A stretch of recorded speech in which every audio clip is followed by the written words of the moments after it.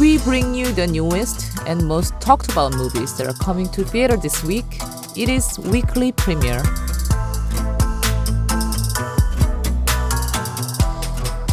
Good morning, Jonathan. How are you doing today? Good morning. Getting really excited for a long holiday. Yeah, I was going to ask you about that. Do you have any plans?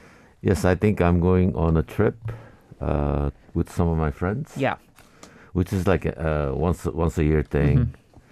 And we usually go down to some islands or something. We just walk and have some good food.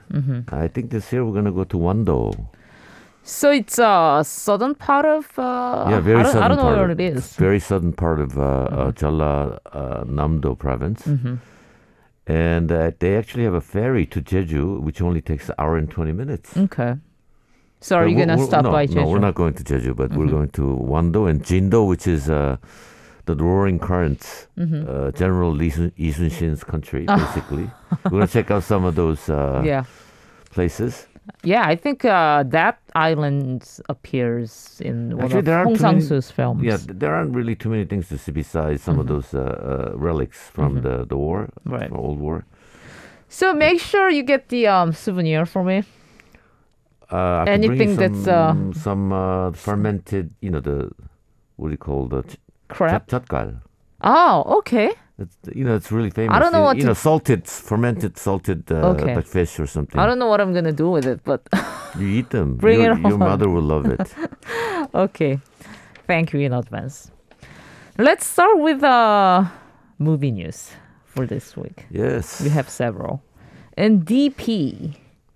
Oh, DP is a big thing. Let's talk about DP. Yeah, it's a huge phenomenon in Korea amongst mostly men. What does it stand for? It's called. Is it Korean terminology or? I don't think it's a universal. Actually, DPs are inside of MP, which is the military police, and DPs it's short for deserter pursuit, meaning they go out and catch the deserters. I think it's kind of Korean specific because it's not obligation for most of countries. Yeah, but going to military. Still, so if they in other countries, I don't think deserters. They would say escape if one of their soldiers goes out. Yeah, but is it still? It's the same thing for other countries too. Okay. They have deserters. They have to go out and catch them because usually they take the weapons and bullets and things, and they can be very dangerous. So this is directed by Han Jun-hee.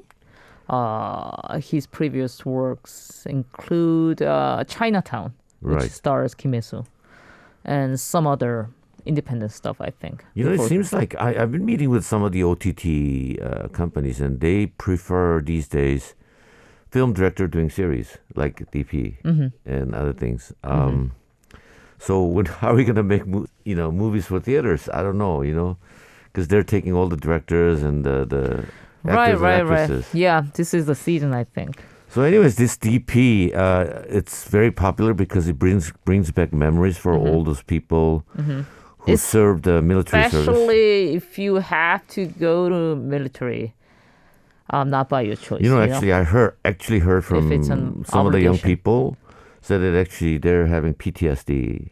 The post-traumatic stress disorder. And some guy was telling me that he actually had a nightmare thinking that he's back in the army again. After watching this? After watching this. And also, I talked to some of the generals who I'm nowadays working with. They don't like it because they say, that used to happen, but not anymore. But it did happen. So that's the point, right? To a certain extent. And also the reality of this series is quite good. So that's why it's being... And apparently, it's appealing to other international audiences. Maybe I don't know why, but I mean, some of our listeners might not haven't seen the film yet. So can you explain what it is about? It's about these two. It's about DPs. A guy who goes into the army and becomes the military police, and then he gets picked as a DP who goes out and catches the deserters. And this guy's very good, but because he's he meets somebody who's been doing this, who comes back from the vacation, and they work together, and it's a chemistry. It's basically an investigation type of thing, except it's in the army. So it's actually there are similar things, but I mean, nobody actually had dealt with the army situation before, so I think that's what appeals to the audiences quite a bit. I mean, there's some movies, especially independent movies, talked about this kind of issue, like military abuse. But that was like back in the Like 2000. Unforgivable? Yeah, by Yoon Jong-bin. And we right. have some, like 5 years ago, 폭력의 씨앗. Right, but directed by- that only actually dealt with inside the army, how all these bad things happen. But this one actually deals with other things more than that, I think. Yeah. I don't know. I mean, I think subject matter wise, I think this is a very good drama. And when you think about movies, it's easy to pick those kinds of sensitive issues. But when it comes to drama, it's pretty difficult. Yeah, you know? because it's a Netflix series. Yeah, so yeah. they were able to do, touch Because up on it's sensitive political stuff, and, right? socially sensitive issues. Right, but the thing is, it's good. And because it's not only because it's a subject matter, but it's very, very well made. And it's shot very well. So that's why it's gaining so much fame. I have split thoughts, but I'll just shut up for now. I said something about I mean, I'm kind of critical about this drama. Like I said, I really like the fact that they dealt with this kind of issue, but the way they showed the violence, the representation of violence, I think it was kind of problematic for some episodes, not entire the series. But I'm pretty sure they will go for the second season, I think. Maybe because you never had that kind of experience, and I hope you It never will. has nothing to do with it. I'll shut up here. Because some producer actually, he made, maybe he didn't like the way I said it. So he personally texted me, why would you have to be so harsh, So I told him, this is what I do, this is what I critic. do for That's what you making do, a living. yeah, of course. Yes. And let's talk about Gu Kyo-hwan. He's a gem in this drama, I think. He's more so a than great Jong-in. actor. He actually makes the whole thing. And actually, I have rediscovered him because I've always thought he was a sort of always a supporting actor role. He's kind of a supporting actor here also, but he actually steals the show. Before he moved to commercial sector, he used to be like this central figure in independent cinema. And I think he started to take roles, I don't know, for Yeonsang-ho features. Yeah, he had a role in Peninsula. And then Pando. Oh, was it just one? And then also he had a big role in Escape from Mogadishu, who played the North Korean the consul. Right. And then this really made him a big figure. Do you remember one of the seeing rising him in the Kingdom, Assassin of the North? Oh yeah. The single episode. Right. The prequel. Right. He was there, but he didn't have any dialogue. Right. He didn't say a thing. Right. Basically. But still, he made a good proves impression. that he's a good actor. Right. Let's move on to Toronto International Film Festival. I think it opened last week. Yeah, it started last week. And actually, it always sort of goes side by side with Venice. Oh, I see. It's right after Venice. So Right. usually people travel from Venice to Toronto directly. Oh, okay. Yeah. So, and... Was it intentional? Maybe? No, it was not intentional. It just so happens. And after Toronto, people fly to Los Angeles for AFM, but actually AFM, delayed their Right. time, so they Currently. can't do that anymore. So maybe they could So come why to... is that? Because Toronto already has all the movies they would need. And then if they go to AFM, would it be a different market? Yeah, that's why they were right Different next to each selection other of before. And also AFM used to be, American Film Market, we're talking about, used to be in March. Oh, right. But because they moved to November, so it sort of started having problems. Also, Toronto was a pure film festival, whereas recently becoming more, there's a market happening. Oriented, Yeah, it's right. getting actually bigger. So I thought it's the largest film market in North America. no, it's the Toronto is the biggest, largest publicly. Oh, I see. For the attendance, it's the biggest. Apparently, it does, before pandemic, I think about 480,000 admissions. Whereas Busan, in its heydays, did about 350,000. You've been to Toronto, right? I have never been to Toronto. Oh, you never have? Oh, that's a bummer.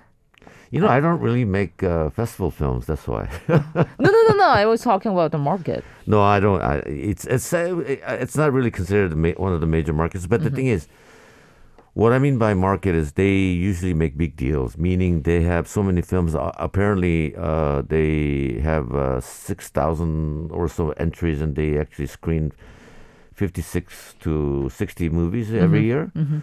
Big deals are made, like North American distribution deals and things like that. So it's not about really buying distribution rights. It's about making big deals for North America, I think. And because of this time period that this film festival takes place, it's a good indicator of Oscar winners next year. Yeah, you can because guess. Normally with the schedule, you get your movie out and then make some buzz and then, release this film in December. And then, goes to Oscar. So it's a good indication. So take a look when movies they're showing. And Right. So, of course, because of the pandemic, they're doing a hybrid. Right. Yeah. So the audience participation has gone down by probably 1/3. I mean, it's like 1/3 everything, right, these days. But used to have economic effect to Toronto, about $150 million US. Yeah, so watch out for those movies. They're being played by Toronto International Film Festival this year. Arirang Radio. Our first film is Korean film. It's called The Voice. Yeah. It's a film about voice fishing. Do they say voice fishing overseas also? That's what I was thinking actually, but I don't think so. I think it's kind of Korean specific. Really? Terminology. I think it's sometimes called telephony. Oh, is it? Yeah. Oh, there's phony. Okay. Telephony. Phony in it. Okay. So it's I was gonna ask you about this. We used to have a lot of films aimed for Chuseok market, right? So this is pretty usual that we only have two, which is like mid-sized movies, not even like blockbuster. Well, thanks to because theaters are not fully open yet. That's why they're still holding back with their big films. So tell me about this Chuseok market. How and when did it start traditionally? It usually starts a week before Chuseok holiday. We usually have about 3 days, but it connects with the weekend, so you usually have 5 days to sometimes, if you're lucky, we could go up to 9 days or so. So traditionally, we have 4 big seasons, which are the Chinese New Year. Right. We have summer holidays and Chuseok, which is a Mid-Autumn Festival. And then we have winter vacation. Right, yeah. So in many other countries, winter vacation is very short for a lot of the students. Right. Only 2 weeks or so. Three. But Korea, we have a long winter 3 holiday. months. Do you know why? And we have a relatively short summer vacation, whereas in the United States, summer vacation almost 3 Right, years, because it's I don't months. know, difference in semester system. No. I mean, they made the semesters this way because in old days, Korea was short of for like coals and things like that to make the classrooms warm. So they're trying to save on the energy. Fuel shortage. Save on the energy. So they made the. That's pretty sad. No, it actually comes from old days where Korea was very poor, and when I was growing up. Winter was even colder, and we were actually burning coals in our classroom with a chimney and everything. And we had to stack up our lunches on top of that. Right. I mean, I was asking when this sort of tradition started in the 90s or 80s. As far as I can remember, Chuseok was the big. I see. Yeah. Even before like 1960s. I mean 70s. Yeah, always. It's a big holiday for Korean people. I remember I saw 접속, Contact, and 박봉건 가출 사건. Right. On the day of Chuseok. I don't know about 접속, but Park Bong-won was not a blockbuster at the time. Yeah. Right. It wasn't. But still, we have these two films, and we're talking about one of these two films, Boys. And I think it's mid-size crime drama. Wasn't really meant to be the leading film of Chuseok market. Right. I was wondering where I heard the director's name. Actually, we have two directors, Kim Gok and Kim Sun. Yeah, they're brothers. They're actually twins. Oh, they are? Yeah. But they don't They're identical twins. They are? And they try to look different because, of course, when you're They a director, succeeded them. you don't want to look like each other. So, Kim Gok wrote a lot of books on film theory. Right. This guy is a genius. And actually, I was a bit surprised in the beginning because they used to make a lot of independent experimental films.